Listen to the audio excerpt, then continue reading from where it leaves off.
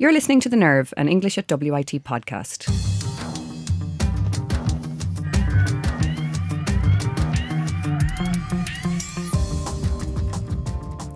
Today we're reflecting on our semester and the events that members of our English and Theatre Studies team have organised for students.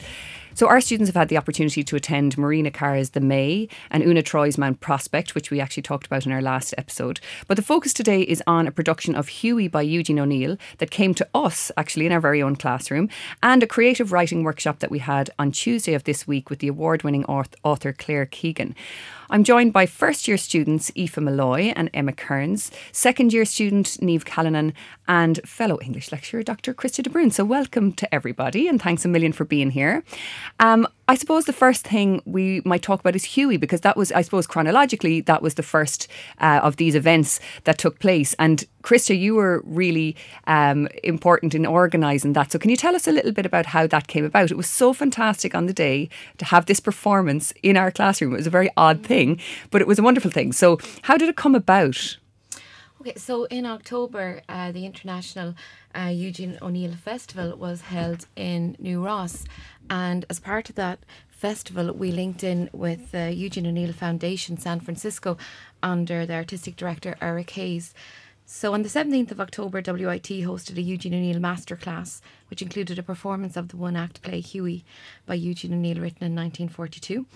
And the play is really an extended monologue, and it focuses on two strangers looking for meaning in their lives and so on. Yeah, and tell us a little bit about the plot. I mean, what I didn't know a huge amount about this play. I read it in advance of the performance, but it's interesting, isn't it? Because it's two characters who are very, very different. One who is very loquacious, can't stop talking, has logorrhea, you could say, and then the other one who is very reserved and doesn't say a whole lot. Who are they? Tell people who don't maybe know anything about the play. Okay, so the play is set in 1928 and it takes place in the lobby of a hotel in Midtown, New York. So you have this character who's effectively staying in the hotel, talking away to the new porter or receptionist, and Hughie is the absent person, of course, in the play. And what's really interesting about this production is that Eric Hayes, the artistic director, reimagined the stage directions as a third character in the play. It was a really new, exciting adaptation of it, because one thing O'Neill is known for is really extensive stage directions, and that makes it very easy to stage the plays, but as an audience it means that you're missing out on quite a lot unless you have the transcript of the play in front of you. Absolutely, so, because Hughie is kind of the old porter, isn't he? Hughie has passed away and this new porter has replaced him, and you know, for our kind of main character who's a bit of a gambler and who likes to talk, he's a bit, you know, he's not as good as Hughie used to be at listening. That's the way he kind of frames it at the beginning anyway. Yeah, and I think, you know, he learns what's expected of him as the play moves on. So it's really interesting to watch, but for the students, it's so wonderful to see theatre in practice. It's so different to sitting in class and reading a play, to see these three actors bring the play alive in the classroom. And what was really lovely was they were so generous with their time. After the play ended, they opened up the room to questions, and the students had so many questions. Yeah. And they talked not only about the play, but about Eugene O'Neill, and also about the process of acting and adapting plays. So I think we all learned so much from it. It was a really wonderful morning. Yeah, and a lot of that was thanks to you, because, you know, organising these things isn't easy. And for our students, I suppose they need to know that, you know, that sometimes we really need them to come along because it will validate all these things that are being done. So you did a great job in organising that. It was really brilliant. Something that also came out afterwards was that, you know, one of the actors was quite famous, and we didn't realise it as he was performing. So if anybody has watched 13 Reasons Why, they might recognise him. So Aoife, I think you were one of the people, you clicked it, didn't you? Didn't you kind of cop on? I think it was one of the lads beside me, because like I knew that I'd recognised him from somewhere, and we were talking about it afterwards, and then he kind of came up and we were chatting away about acting and stuff, because like he was a fan of like manga and anime and stuff, which is like, you know, a Japanese style of animation. And he was chatting to us about that, and we were having like a right old time, and then he just said, oh yeah, like I'm in 13 Reasons Why, and we all instantly kind of freaked out a little bit, just a little bit. Well, it was more than a little bit, wasn't it? Yeah. I mean, in a good way. It was really, really funny. And the actor's name is Dorian, but he plays this character called Coach Patrick. I can't even remember what his surname is in real life, actually. Sorry, that's terrible, isn't it? But he was such a good sport, wasn't he? He was really great about, coming in for pictures and everything. Yeah. So it was really, really good fun, actually. So Emma and Niamh, you both attended that event as well. Like, what did you think of it? I'll go to you first, Niamh. So again, sometimes these events happen in the middle of the semester. You might have deadlines coming up. You might have other things on or classes that you need to go to. And we're berating you constantly saying you have to go to this. Do you think these events are worthwhile?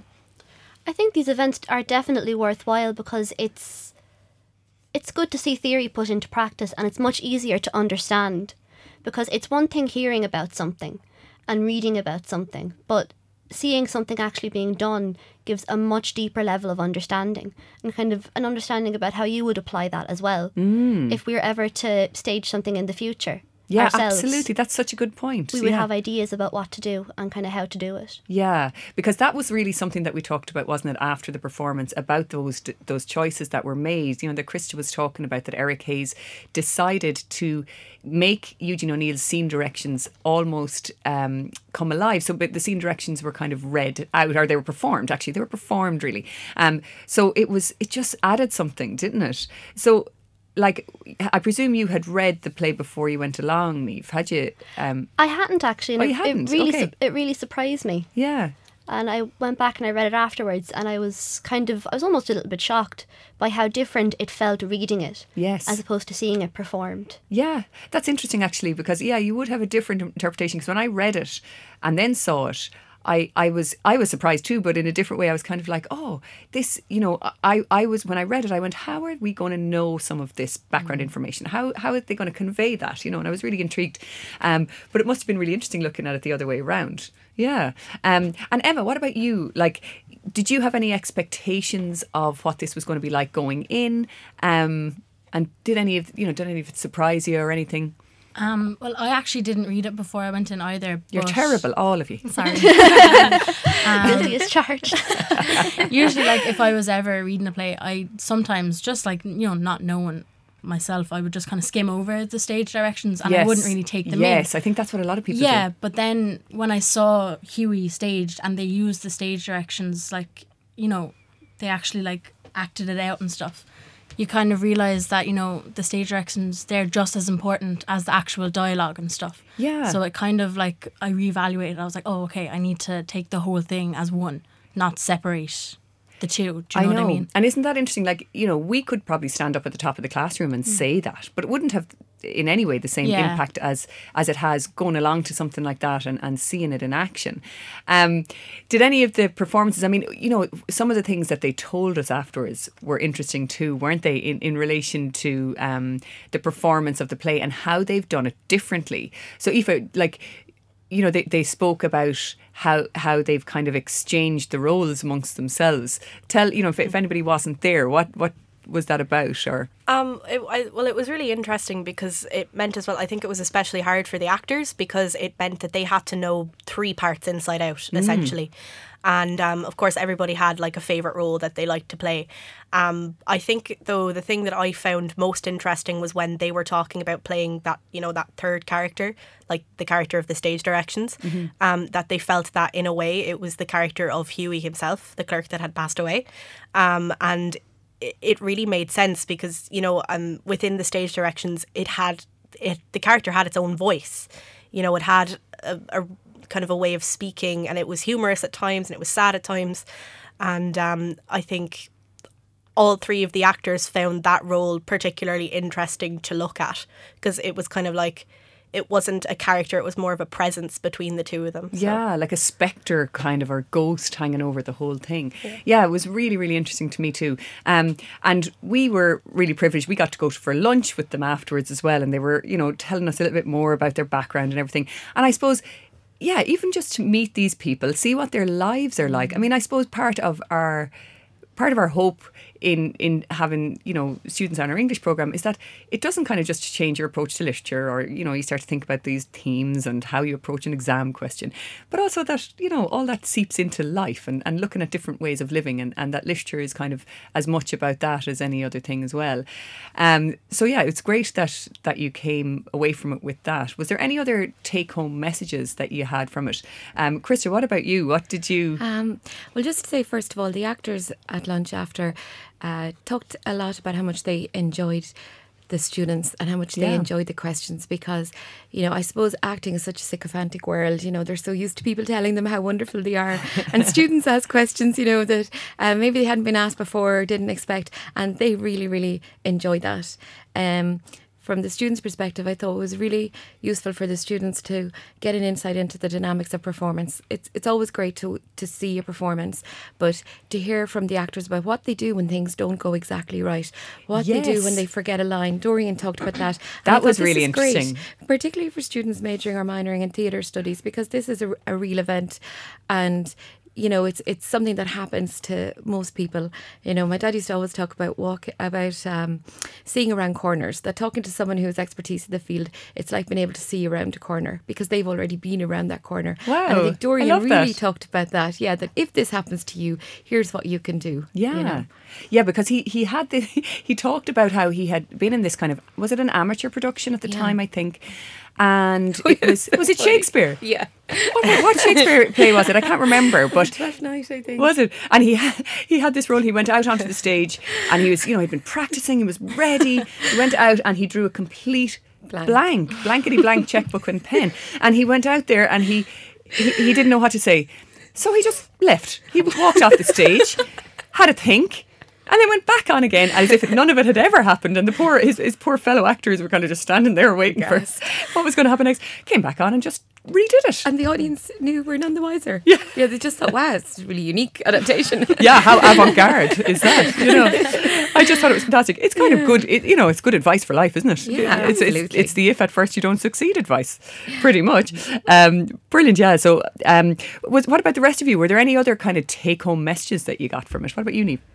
I suppose the importance of what is unseen, because the fact that that a character that is not there is what the play is named after, and also that is so important to the plot, really shows, I think, that in drama we pick up on the unseen as much as we pick up on what we do see. Yeah. And the unseen can have so much meaning to the plot, and kind of the spaces in between the lines can have so much to say.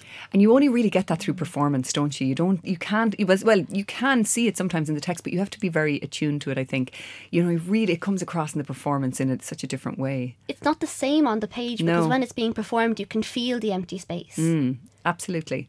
Yeah, and they can create space, carve out spaces where maybe you didn't see them before. It's really, really, really interesting. What about the rest of you? What about you, Emma? Was there anything that you kind of took away from the day, or just enjoyed the experience? What did you think?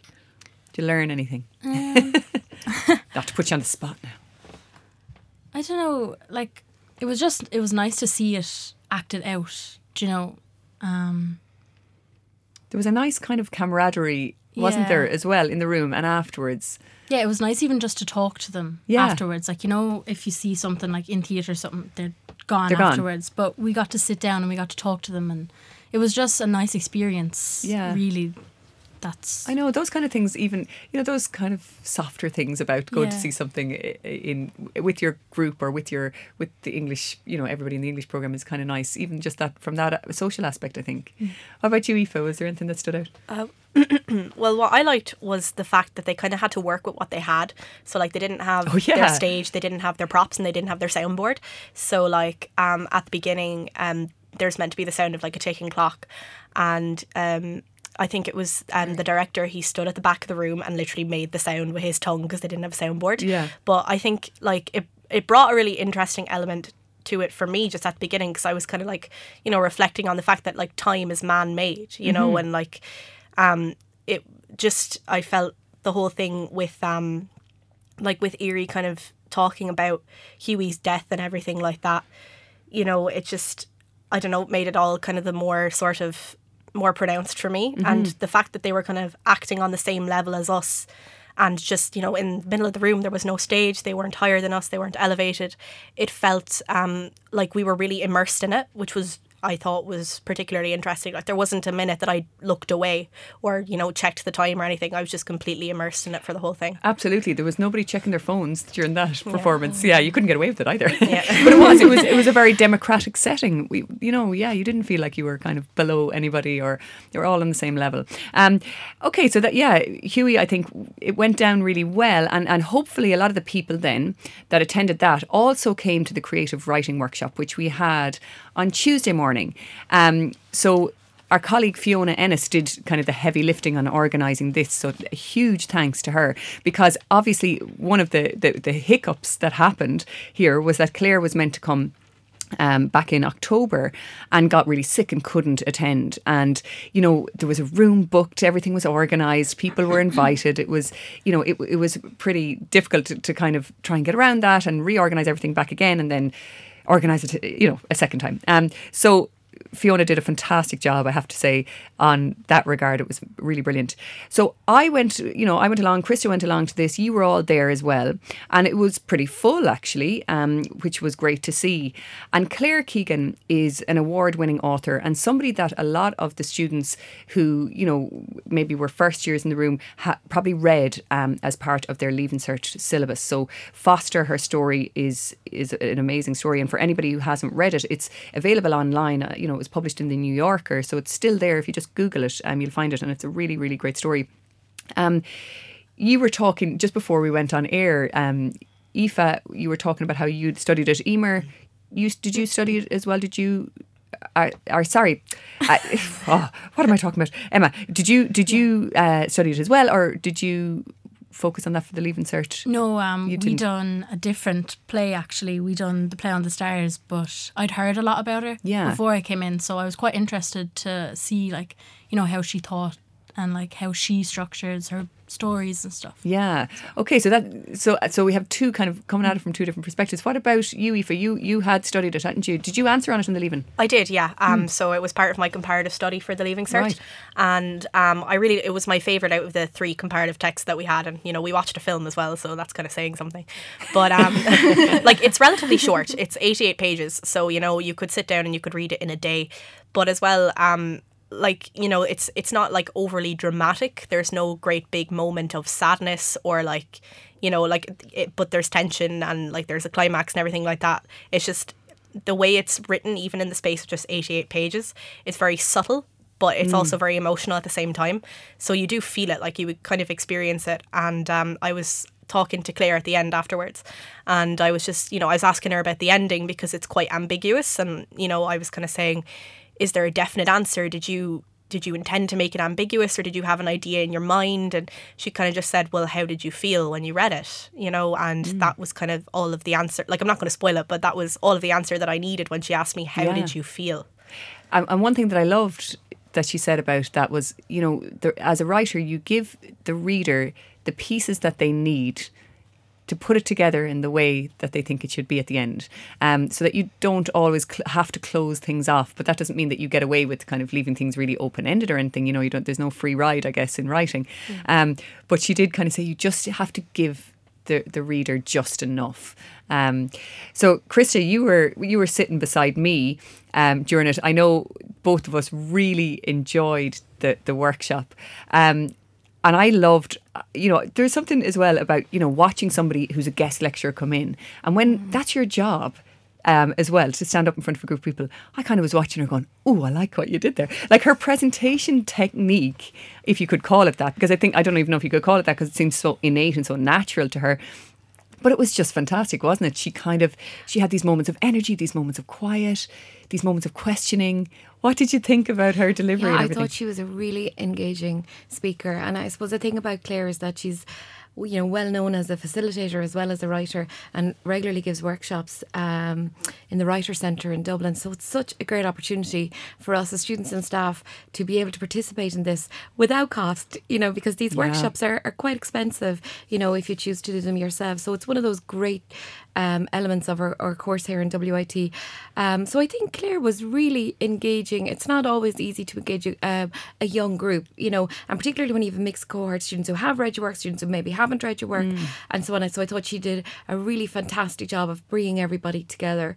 One of the things, of course, I loved was that she focused on The Great Gatsby, which incidentally is one of the texts on my modernism course this year. So my students had just covered it, and it was really great to see the way she approached the text, which is quite different to the way we approached it. We look at it as a modernist narrative, and we focus particularly on the text as a post-war novel and alienation and other things in the novel. And she focused on the structure. Yes. You know, just very simply on the beginning, the middle and the end. And really simple, but really effective and really powerful too, you know. And I loved the way she just took time to read certain passages from that book that she absolutely loved. So she talked about, you know, the passage about the heat on the bus, and she read that out, and, you know, as a descriptive passage, as a way of feeling hot when you're reading it, feeling roasting hot and that oppressive heat. And, you know, she talked about how there's, you know, you could do an awful lot worse than finding a paragraph like that and writing it out. I love that idea that you write it out and then all of a sudden it feels like you've written it in some strange way. And she said that doesn't mean that you've created it, you haven't, but you've written it. You know what it feels like to write down those words.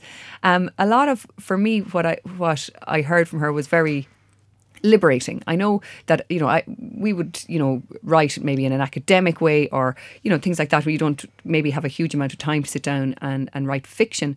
But I've sat there and I've tried to do it, and I've developed that kind of paralysis that she talks about, where you feel, oh, I don't know what I'm doing here. I don't know where this character is going. I don't know where this story is going to end.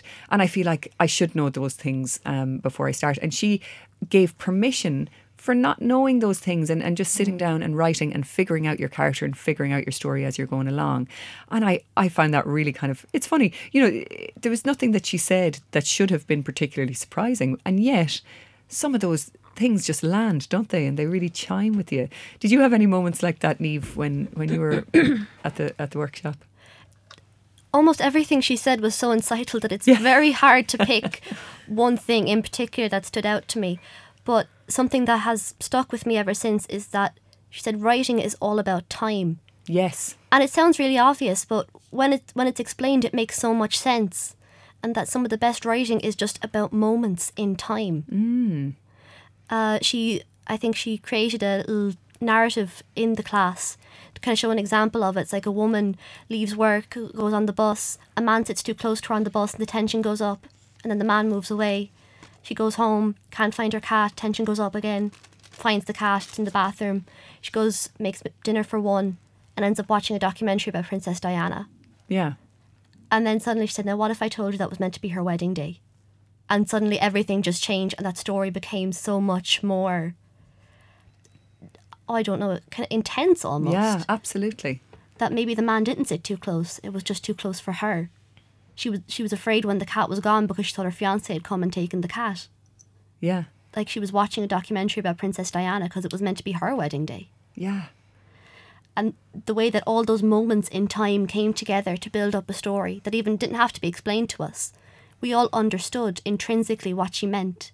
Yes. I thought it was fantastic. So did I. I thought that was fantastic. It was so simple, wasn't it? And like it was her whole kind of idea about just, you know, now she's at the bus stop, and then, you know, 10 minutes later she's on the bus, and then half an hour later she's at home, and then so breaking it down in terms of what she's doing from time, you know, from one period of time to the next is again a way of kind of demystifying the process, and that you don't have to, you know, set out with some big shocking scene at the start or you know, try and get into depth in some, you know, I don't know, in some current debate about politics or whatever. You know, you don't have to do that. That actually you should pare it back and be respectful of the character and wait for something to happen almost. Yeah, she mentioned that she was doing a writing workshop, I think in Singapore, and that somebody came up to her and asked her, like, you know, about starting a novel with a sex scene. And she said she thought that was actually very rude for the characters. Like, you know, you want to get to know somebody before you before you see things like that about them. You know, that's very personal. Yeah, she kind of went up to Fiona and she said, I'm only doing this because I know Fiona. And kind of went up and kind of got in Fiona's space and said, look how rude that is. Well, that's what you're doing with that scene. Yeah, like would you walk up to somebody in the street and say, I remember? Yeah. Without even asking them who they are first. Yes. Which really does make a lot of sense. It does make a lot of sense. When you think about it. I know, her approach is just interesting, isn't it? It's just, it was so refreshing. What about you guys? So again, you know, you're in your first year, you're being hit over the head with all these things. What do you think about it, Emma? One thing that kind of stuck with me when she was talking to us was, you know, you don't need to know absolutely everything about where your story is going to go. Just kind of, you know, follow the flow of it. If you know exactly how your story is going to end, you're going to lose your character in the middle and they don't know where they're going. Do you know? And you're going to end up having kind of, you know, the middle is supposed to be like where the tension builds, whereas you're going to have like, you know, a bit of a dip in the action or whatever. So, you know, kind of go with the flow and see how your story turns out rather than going, okay, we're going to do this, then this, then this. Just, like she said, follow your feet, you know, do what your character feels like they want to do. Yeah, where they want to go. Yeah. Yeah, and follow the action almost. Yeah. Something that struck me was how similar some of those rules were to rules about screenwriting, you know, that I'd cover maybe in another module, but that, you know, a lot of that kind of stuff about action and focusing on what the character's doing and not getting into their head maybe too soon, not going there too quickly. It was really good advice, I think. Again, it gives you that permission to just see what pans out. Aoife, what did you think about the whole thing? How did you come away from it? I think again, the whole thing of like you don't have to have everything planned out, because I've been writing fiction and stuff since I was about 12, and you know, when I was younger it was like I'm just going to go on and I'm just going to like write without a plot and it's going to be fine. And then when I got older, I got this idea of, well, it has to be plotted. And I think as well, it's because, like, and we've talked about this in modules and stuff as well, like sometimes we give the author too much credit and we've decided that, like, you know, have this huge interwoven web of, like, you know, little hints here and there, and like they've laid everything out and there's all this foreshadowing and it's all genius and all this sort of thing. And it's up to us to figure out their genius. Yeah, exactly. Yeah. And like sometimes, like, I think it's important to kind of realise as well, because when I was speaking to her afterwards, I asked her, if you don't have an ending in mind, how do you put in all that foreshadowing then, you know, because there was aspects of foreshadowing in Foster when we were studying it.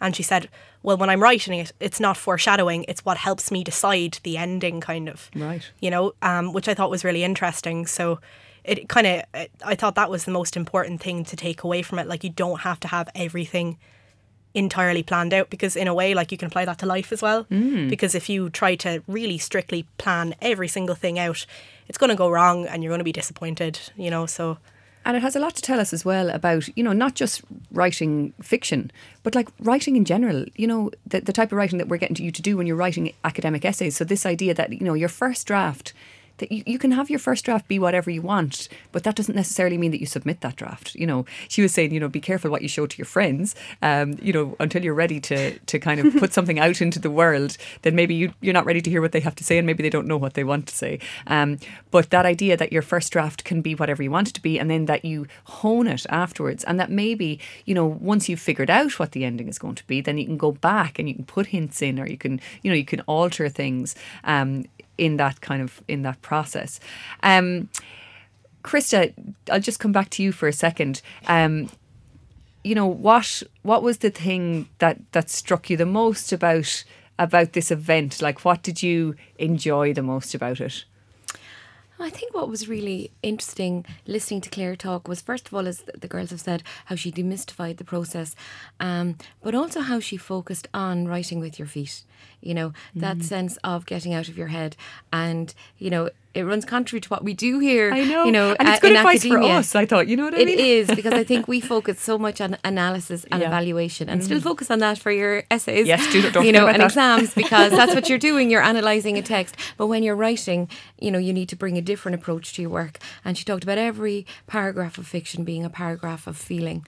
you know, and I think that's worthwhile remembering. Yeah, that idea about the paragraph that has a particular direction. I mean, that applies to any type of writing. You know, the idea of working from the general to the particular in any paragraph, like that applies to academic writing or writing of any kind. You know, that's just a good hint, a good rule to employ in any of your writing at all. You know, where you start out and you kind of suggest the point of the paragraph, I guess, in that first sentence, or suggest where the paragraph is going to go rather, and then get more specific as you go on and give more details. And, you know, for your exams or your essays, that you give concrete examples from the text and you explain things and you connect ideas together.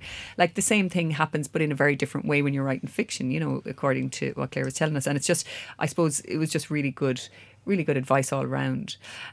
So look, thank you very much for attending all of those events. Thank you very much for coming today and being part of our podcast.